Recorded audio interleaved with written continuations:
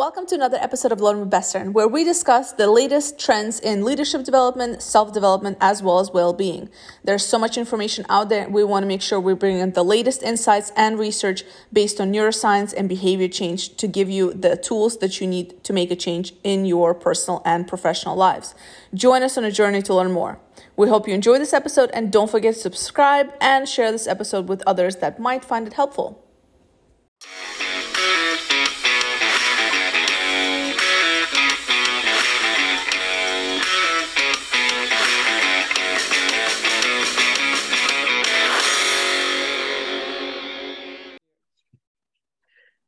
Despite increased efforts and awareness around diversity, inclusion, and social justice, neurodiversity continues to be an underrepresented part of most organizations at work.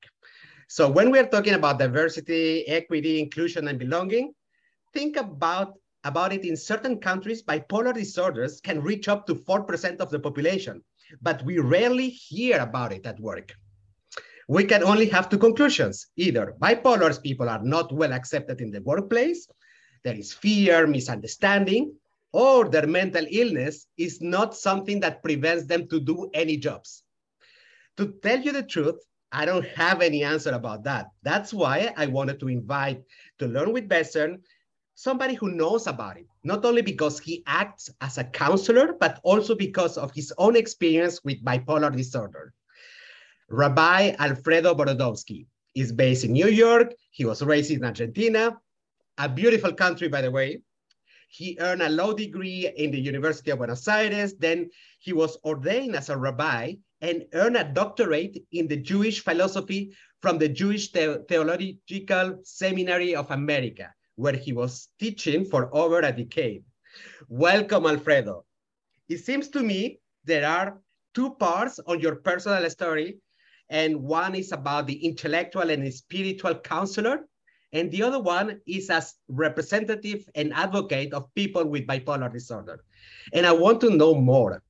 When was this transition happening, Alfredo? Well, hello everybody, by the way, here in New York, burning with who knows how many degrees. Wow. But I love the heat. I think that when I talk about my life, there is a before and after. And on the morning of June 19th of 2013, my life changed 180 degrees. That morning I was arrested. I was arrested in the town of Mamaroneck in New York, in Westchester. I was arrested for impersonating a police officer. For 2 months, I had been stopping people on the highway, identifying myself as a police, and instructed them how to drive. I was in a manic state. I was wrongly medicated with an antidepressive. Then I was both manic and with a pill that was making me super manic. And I lost a sense of judgment. I never was violent or anything like that. I just told people how to drive, and I was arrested.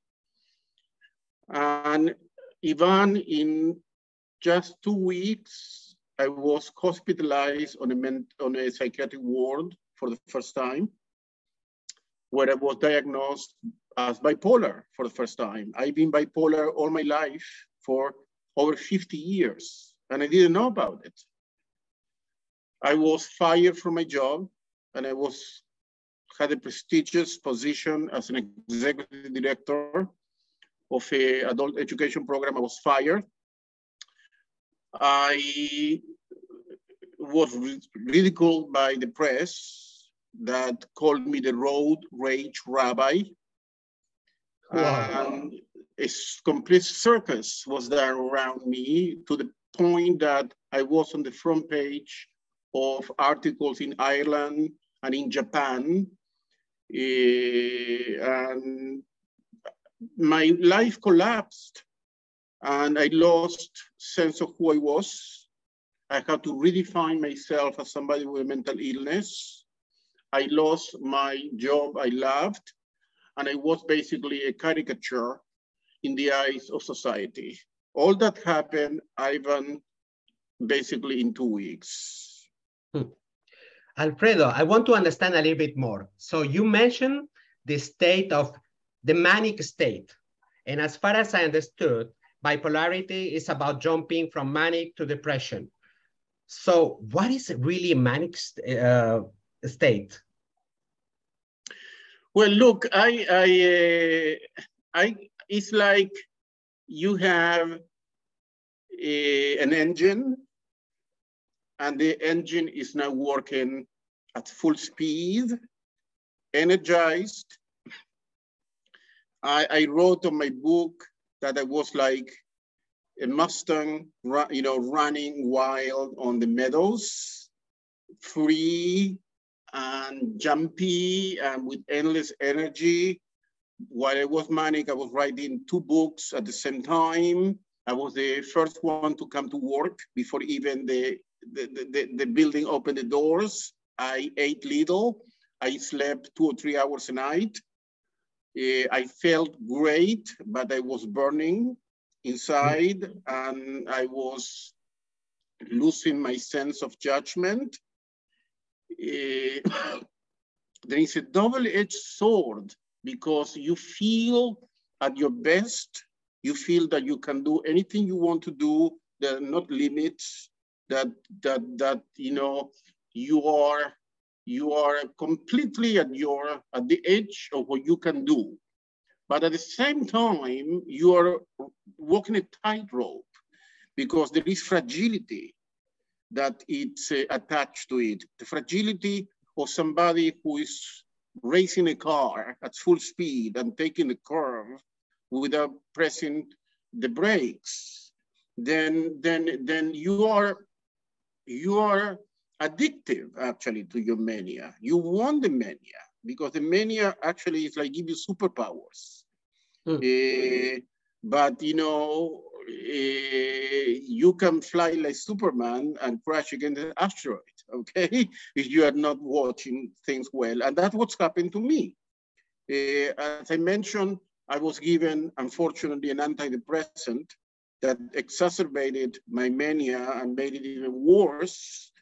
And I crashed. And it's only because I crashed that I discovered that I was bipolar, by the way. And what I learned is that you need to learn to read the signs of who you are. That there are going to be signs, there are going to be things you do, there are going to be feelings you have. You have to do with your family and friends who are observers of who you are, and give them permission to let you know if they see any change of you. Certainly you have to be under professional care. I was told by my wife, Alfredo, go to the psychiatrist. I see you, you're not good here, you're not well. And I resisted, okay? It took a crash. It took what happened to me as a wake-up call. But what I learned from it is self-awareness. Self-awareness is the key to any mental illness, to develop self-awareness, Ivan. So there was 2 parts of what you just mentioned that I would like to know a little bit more. First, there is your termination from your job. I would like to understand that, was it something that where you justified it, like you were putting in danger others or yourself? That's number 1. And then the second point, it is more about understanding. Is it like there is really a huge part of the population who can be potentially bipolar and they don't know about it? What is it? Is there like big misconceptions about bipolar disorder? I was dangerous to nobody. And actually, we know from studies, we know that if somebody is bipolar or has a mental illness, the chances is that the person is going to be dangerous to himself or to herself. Yeah. That the person is going to commit suicide, or the people is going to injure him or herself, or they're going to spend all their money, okay, or they're going to antagonize their friends, okay, or they're going to have an affair, okay, then the victim of mental illness is the person who has mental illness. And we had to stop for one and for all blaming people with mental illness. In the United States, we live in a country where you can buy basically a machine gun the way you buy candy at the store. Indeed. We live in a society where people work more than any other country, and they are overworked, and most of them cannot make ends meet. We live in a society where social media preys on the soul of people and make people feel like garbage. We live in a society where on the school backyard, kids are being bullied systematically. We live in a society where many young people are in trillions of dollars because they have debts for having an education.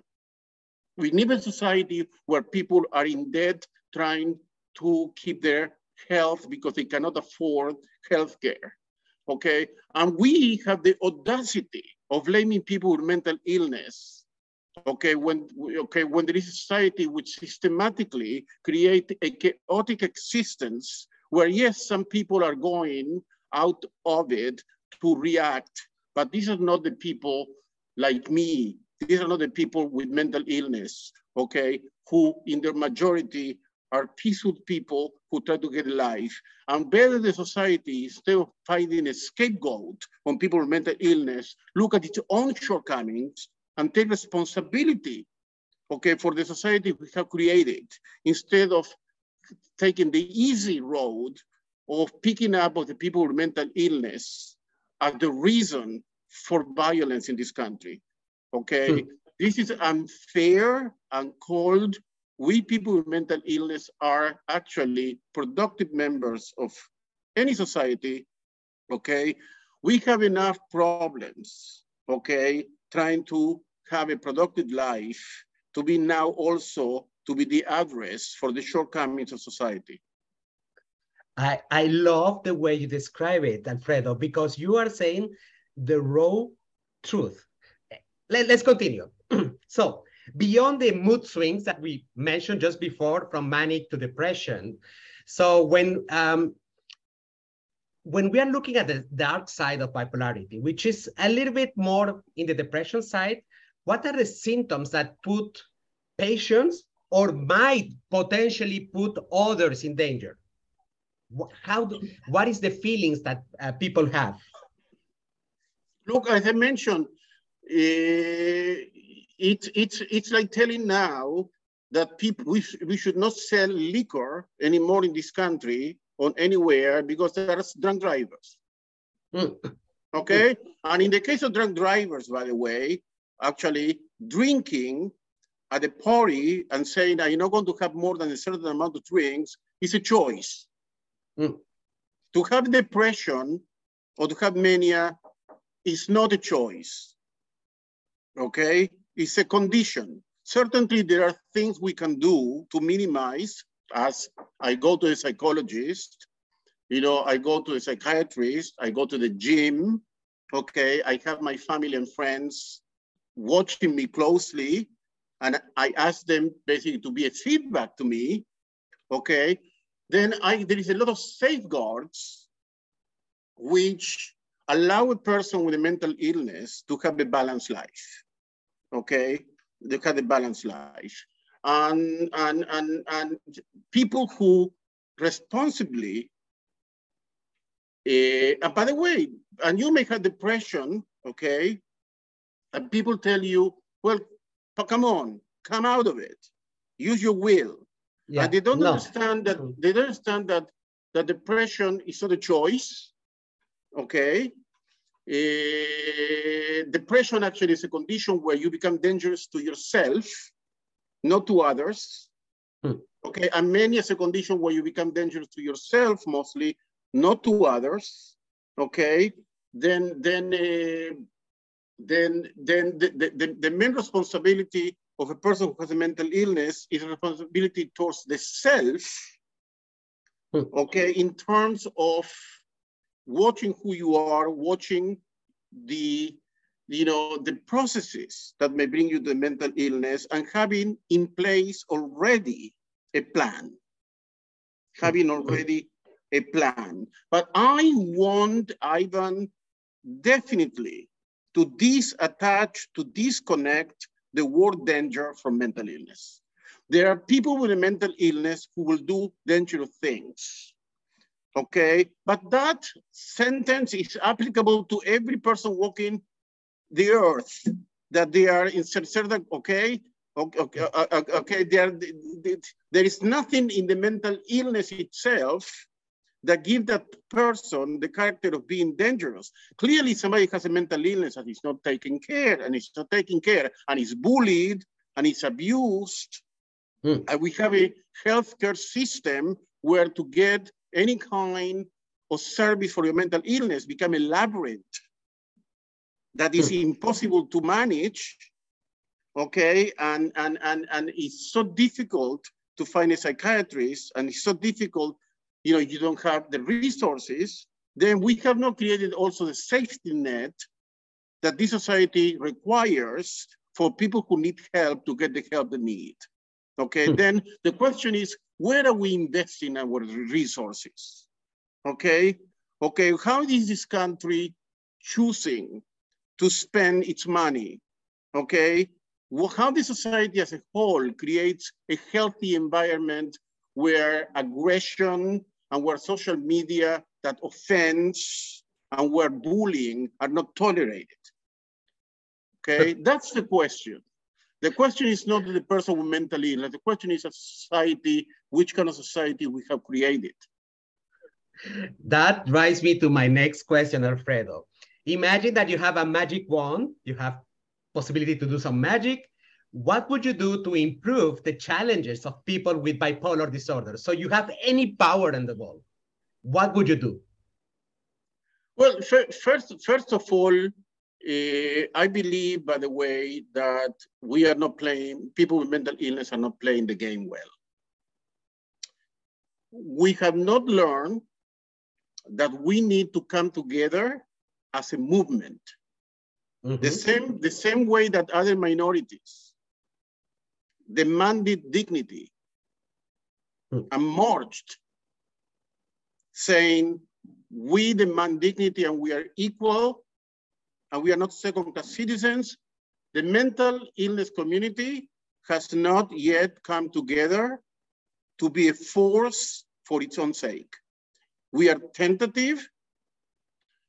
What most organizations involved with mental illness do, they go to politicians, knock the doors of Albany or the Congress to look for more resources. That's fine. We need more resources. I want something else. I want to end stigma by bringing dignity. Okay, we have basically to have a 1 million mentally ill march. Okay, we had to create mental illness think tanks across the country where we bring the wisdom of those with mental illness to the world.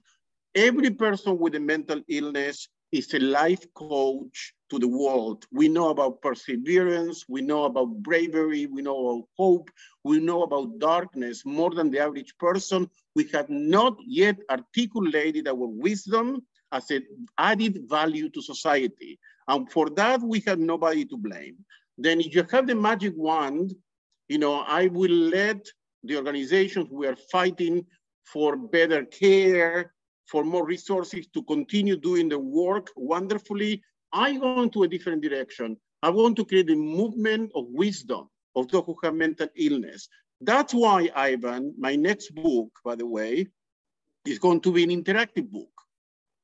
Every chapter will have a link. Then I have a chapter on acceptance, a chapter on shame, a chapter on self-esteem, a chapter on uncertainty, a chapter on goals, a chapter on exhaustion, but each section of the chapter will have a link. And the reader will click the link, go to a website, and give his or her own wisdom. And we are going to create the collective wisdom of mental illness. And we are going to move the discussion from being victims, from being perpetrators, from being scapegoats, to being agents of wisdom. That's what I would do if I had a magic wand. I found it quite amazing. But I want to put into perspective for the audience something that, so in the last 2-3 years, we have been discussing a lot about mental health, and specifically because of the cases of burnout in the workplace, right? So we have some numbers that say that 46% of people are having extreme anxiety that is very close to burnout. So if we are capable of being sensitive to the cause of people with burnout, why we cannot be sensitive to something that we know a little bit less, because the picture that we have about bipolarity is really a little bit fuzzy. I mean, I discussed with you, Alfredo, the last time that we spoke, that my reference of bipolarity, it was a movie in the 90s, end of the 90s, called Girl Interrupted. That's the level of knowledge that I have about bipolarity. So it's something that either we don't see, we have heard that somebody is bipolar, but at work, I mentioned to you, if we are saying that approximately 4% of the population has bipolar disorder, and during the 20 years or more that I have been working, I have never met a bipolar person at work. That means that it's really, really hidden. And God knows, maybe I have in my 20 years, I have met approximately 5,000 people. So out of 5,000 people that I have met at work, I haven't met a single case of bipolarity, because they are either not working or they are working and nobody noticed, which is two of the potential paths. Well, Ivan, I told you, one of the reasons is that the mental illness community has not yet articulated the message by which they go to the world with a positive wisdom, okay? But I tell you, COVID should have changed the equation, because one of the things of COVID is that people now know what depression is, okay? People know now what anxiety is, and we are missing an opportunity. It should be a national discussion now on what is mental illness from the perspective of a greater empathy, because people now, they have at least suffer or experience a little bit of what the people with mental illness experience in a more chronic way. And I don't see that discussion taking place. I don't see the major organizations, the national organizations that lead the discussion of mental illness, I don't see them now taking the opportunity of having a national discussion of empathy. Because we are now at the point like never before, where the population as a whole has a taste of what depression is. And by the way, they have a taste of depression because some of them couldn't get out of the house and go to the favorite restaurant for a while, okay? Or because they had to work from home. Some of them couldn't see their grandchildren, and that's, I understand it's terrible. I understand, I empathize, okay? But also let's frame things the way they are. That cannot compare to somebody who has depression out of mental illness. Okay, then it should be a tremendous empathy, because if COVID has created such a disarray in people, and now they have tested what anxiety and empathy anxiety and depression is, okay, and this was kind of a temporary situation. They don't have to live all their life with it. Then now is a window of opportunity has been opened for a national discussion and more sensitivity and more understanding and more openness about mental illness in general. And I don't see books being written about this. I don't see lectures being being delivered about this in terms of how must be a shift of consciousness towards people with mental illness, or more acceptance, or more openness, because now the average American has experienced in one way or another what we experience in a chronic, more severe way. That discussion must take place. It's a unique opportunity, Ivan. Indeed. I want to pick in something that you mentioned before about your personal life. So what I know is that until recently, or even still now, you have been acting as a spiritual counselor. And suddenly, when you saw that you had the signs of bipolar disorder because of this incident back in 2013, you needed the help of counselors, either family or either, professional counselors. Did that affect you negatively or positively in your life? Well, you know, a year ago, I took 3 months to read every article and every study I could find on the impact of spirituality on mental illness. Mm-hmm. And I found evidence-based articles, studies that show beyond doubt about the positive impact of spirituality on mental illness. And usually in the following domains, it shows that prayer lowers anxiety. It shows that community is essential for the well-being of the person. It shows that ritual is and not necessarily religious ritual, but ritual in general lowers uncertainty, and shows that religion in general, or spirituality, if you want to call it, give you a general framework about how the world works. They give you a belief system, and that belief system sustains you in moments of chaos. Then I absolutely believe that within getting into debates about religion in general, that spirituality is essential. It's an essential component on the well-being of a person with mental illness. And on my coaching, when I coach people, I use what is called positive psychology, which is the psychology of strengths. Then we immediately look at what your strengths are. Because people with mental illness, we believe that we're weak, that we are defective, that we're damaged. Then we begin the coaching from the perspective of what your strengths are, which every person has according to positive psychology. And for me, God, Ivan, I have different views of God, by the way. You know, sometimes I have a God according to how I feel. I have a PhD on theology, but I don't expect people to be systematic about God. Find your God according to the situation, actually. You don't have to be coherent about God. But the God that usually works for me when I am relaxed is God is the power or the potential in the cosmos. Is the potential in the cosmos, is the power in the cosmos, is the power for flourishing that also exists in the person. Then God is our potential to become. And on my coaching, what I do, I explore the potentiality that every human being has. And I do it from the spiritual perspective, I do it from the positive psychology perspective.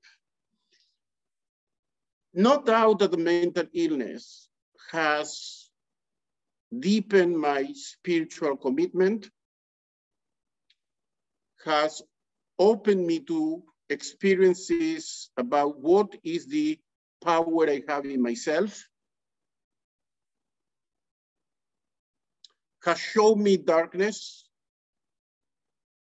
I have seen hope, despair. I've seen the power of community.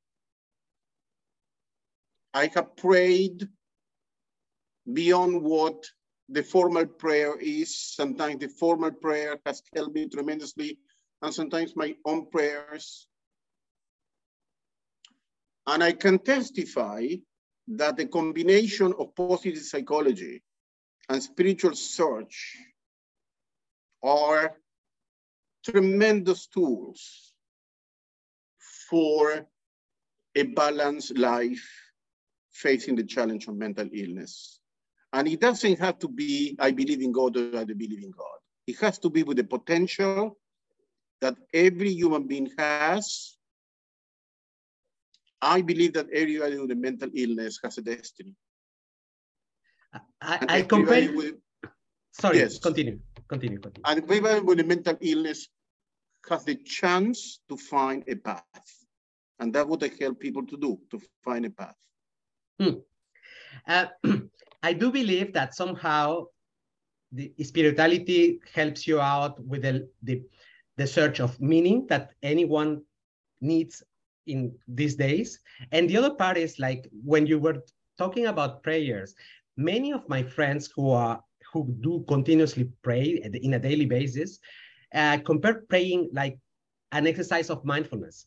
So a little bit like feeling the present moment. So I find it quite positive and quite relatable to all of the concept of positive psychology. Now, coming back to the coaching part, and you mentioned that it is about helping people reach their potential. So my question is, can you aspire, despite of a bipolar condition, to become anything you want? Look, I tell you, will somebody become the captain of a nuclear submarine being bipolar?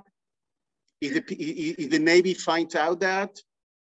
Will somebody be in charge of the space station being schizophrenic? If NASA finds out? I don't know. Okay, it may be a problem. What I can tell you is that everybody, according to the life they get, must find a path and an aspiration. And sometimes that aspiration may be more realistic and must find adjustment and be rooted in what is possible. But I tell you one thing, that despite mental illness, I think that people can find fulfillment. And that fulfillment may be different from what they expected or what they wish. But one thing I learned about my mental illness and all the processes and experiences I had is that the self is extremely flexible, that we have an infinite power of adjustment, that we have an unlimited power of finding meaning despite the situation. Then I will not go into concrete examples of who you can be or who you not can be. What I can tell you is that you can have a full life. And that full life may look or seem different from your neighbor's full life. And that we have to create safeguards, and you will have to create methods and to be self-aware, as I mentioned before, but that a life of mental illness is a first-class life. I love it. It's not a second-class life, okay? It's yours, cannot be taken away from you. We need to move from a point of lamentation to a point of flourishing. From lamentation to flourishing. I believe that people with mental illness have a unique wisdom. I believe that we have not been told to explore it, and we have not yet found the tools to do it. That's my number one commitment. My number one commitment to the mental illness community is to articulate its wisdom. And I believe that once that wisdom comes out, stigma is going to diminish, because we are going to show the world that we are owners of wisdom. By the way, that's why I go back to the book. That's why the book is interactive, because I want to collect the wisdom. And by the way, there is a chapter on prayer. You mentioned prayer before. Yeah. I was very careful to add, I took a risk to sound too religious, but I added a chapter on prayer. It's very flexible. It has like 50 different views of prayer. Okay. then people can work the chapter and find their own space within prayer. But I decided that the book on spirituality and mental illness must have a chapter in prayer. Alfredo, I just have to say something from my personal perspective. What you're saying is something that is very touching. I mentioned to you that I have my personal story with burnout. And when you talk to me like that, I really feel it inside of my heart. Thank you very much for that. It's one of the moments where I feel a little bit touched by my guest. Okay, now let's talk a little bit about something else. You and me have something in common. We come from Latin America. We grew up in Latin America. So I want to understand, is there any major difference that you see between the perspective on mental illnesses in the USA versus how people perceive the same in Argentina? It's a paradox, Ivan. It's a paradox. From one perspective, the issue of mental illness in South America is more of a taboo. Okay, you hear less about it. There are not strong national organizations of the same level that we have here. The safeguards are less stronger in South America. The kind of services that are offered, but what they have in South America is a much more people in South America. You go for a coffee, you say, let's go for coffee with somebody, even somebody you know very well, and the discussion is much more existential than in America. My deeper, immediately, what's going on in your life? Tell me all your secrets. And people pour the heart out. That happened to me in Israel, by the way, where I lived many years. That happened to me in Europe too. In America, we are more guarded here. We are more guarded. We are like, it's very utilitarian. The question is what I can get out of the conversation. Okay, in South America, I had the deepest conversations about the meaning of life. Yep. People tell you 2 minutes after you meet how much money they make. Okay. You don't have to ask for it. You don't have to ask for it, okay? They tell you about the sexual life, okay? They tell you, there is a more open existential domain, which I find it enriching, okay? Enriching. You meet with a friend after 20 years, it's like you met yesterday, and tells you everything about the family. Then I would say that at the institutional level, there is less offer in South America for mental illness. I would say that there is more ignorance and more taboo.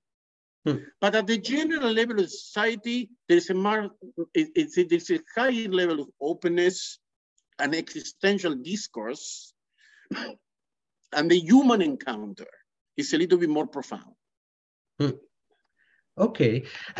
Now, I want to jump now to the dark side again. So you mentioned that, in fact, the dark side about bipolarity is basically the danger that for ourselves, when we have bipolarity, depression comes and the risk of suicide is quite high. I have some numbers, between 15 to 70% of people are having bipolarity are committing suicide. How can family, friends, and society reduce that risk, Alfredo? You must have a plan. This has to be discussed by the family when the things are okay and quiet. They must have a plan. They must know the resources in the community. They must know which psychiatric hospital in the community has a unit.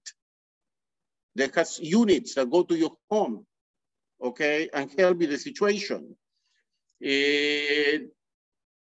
Family has to get to know the other person. My wife is my biggest canary on the mind. My wife, she knows exactly when I am beginning to get manic, and she tells me. I don't get very happy about it, Ivan, okay? I complain against it, but there are some things I do.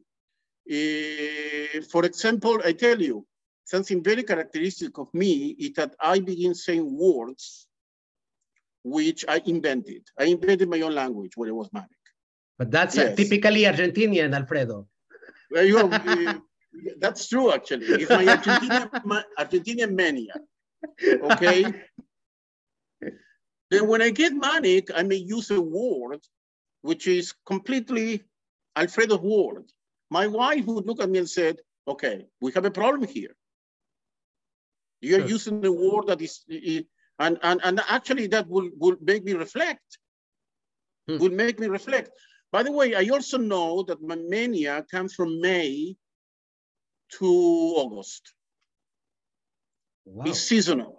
It's seasonal.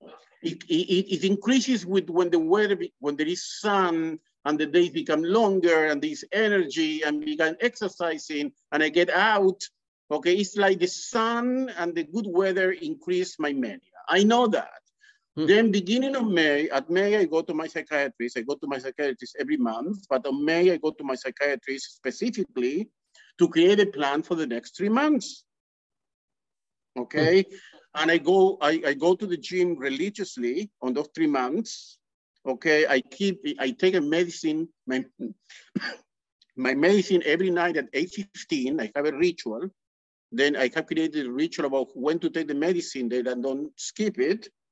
Okay, my wife knows that she had to watch me more closely on those 3 months. Okay, I know that how I drive, okay, how I react to others. I already have created a system by which I can check myself. Then it has to do, Ivan, with awareness. It has to do with creating a safety system with your family and friends who you trust. It has to do by taking advantage of resources like your psychiatrist and psychologist, to which I talk to every week. It has to be with taking your medication. You have to create a complete system by which you control and you foresee and you timing is not perfect because bipolar comes and go and depression also, and sometimes it's triggered internally. But if you pay attention, you are going to begin to discover patterns. And that's, by the way, what I do also in coaching. In coaching, I create rituals that try to frame and create a stable process in your illness, for which rituals are magnificent. I create a self-awareness, and I talk with the family about creating a positive sounding board that not only react to crisis, but is part of the preventive process. Alfredo, but is it a challenge? So I'm just trying to reflect on the point that if you need to have this sounding board from the family who will tell you you are having these symptoms, and I mean, is human nature to do sometimes to don't be receptive when it's kind of hurting to that somebody's pointing out something that we don't feel that well, that I don't know, feeling of shame or feeling that we are not doing well.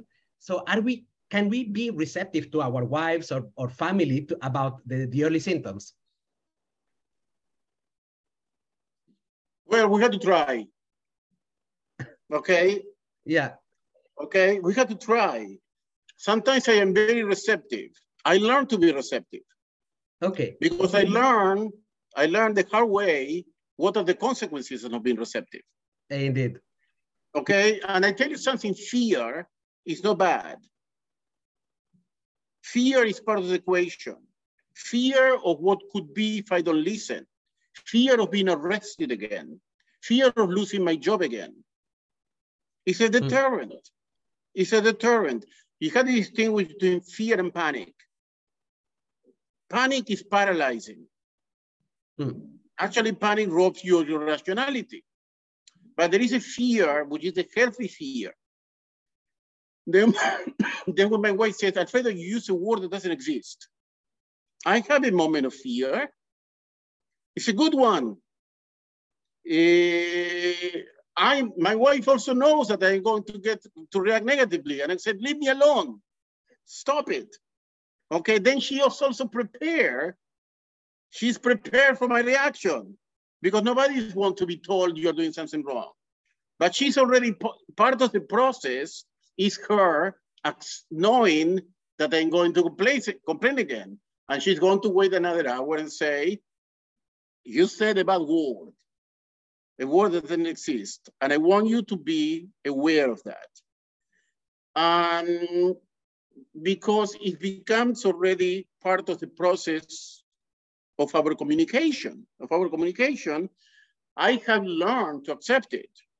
It wasn't automatic, Ivan, and it wasn't willful at the beginning. But fear and love. You need to learn that people who love you are not going always to say how nice you are. People who love you are going to tell you some truth that you need to listen to. But I had to learn, okay? I had to learn, and she had to persist. Okay. Lovely, Alfredo. Alfredo, we are reaching the end, and I just wanted to highlight that you have collected already quite a lot of information in your website, which is bipolarrabbi.com. Let me tell you how it's spelled, bipolarrabbi.com. Yes, it's bipolar, rabbi, then you have two R's, bipolar and rabbi, they come together, and rabbi has two B's, BB, bipolarrabbi.com. That's a good way to reach out for more resources. You are in LinkedIn. The last thing that I wanted to ask you, this book, when do we see the light and what is it going to be focused on? Okay, then two things. First of all, I publish a newsletter every week. Mm-hmm. Okay, then if you go to bipolarrabbi.com and you sign up, you're going to get the newsletter. The newsletter actually is very practical. You know, the next one, for example, is on self-sabotage. Okay, how to prevent self-sabotaging. Okay, the one last week was a practical guide about how to visit somebody at the psychiatric ward. Good. Okay, people don't know how to practical. visit. Okay, then it's practical, and it's also psychological and it's spiritual. The book is going to come in around 5 months. Mm-hmm. Okay, it's going to be in online and it's going to be also on paperback. It's going to be very cheap. Okay, by the way, because the intention of the book is to create a community of mental health wisdom. As I mentioned, it's interactive. And I want people, this is an opportunity for people to talk, to create a community of wisdom, to teach and then I'm going to take all that wisdom and I'm going to put it in the next book where we are going to deliver the wisdom to the general society. Okay, then no more excuses that nobody's listening to us. Okay, and it's clearly I'm going to promote it on social media and I'm going to invite people, but every chapter is going to have a link, multiple links for people to go to a dedicated website and anonymously, they can say their first name, their age, if they want, anonymously deliver the wisdom. So much suffering, Ivan, that we go through with mental illness cannot go without meaning. It has to serve the purpose of teaching others. Every person with a mental illness is a potential life coach, teacher. Then you're going to see the book on the website. You're going to see it on social media around 5 months from now. And hopefully I'm going to create a national dialogue, okay? If I get 200 people, okay, to share the wisdom, I think that we are going to inspire others. Alfredo, I hope that you will ask me to contribute. Secondly, count on me to promote this book because I think it is super necessary in our society. And as you mentioned, we don't talk enough about bipolarity, and this is something that is quite worldwide spread, and we know very little about it. Alfredo, thank you very much for your time. I really enjoy spending some time with you. Ivan, thank you for the opportunity. To everybody who's listening who has a mental illness, Let's do it together. Okay, let's bring wisdom to the world. You are a master of wisdom. You are a master of wisdom. You may not know it, but you are. Thank you, Alfredo.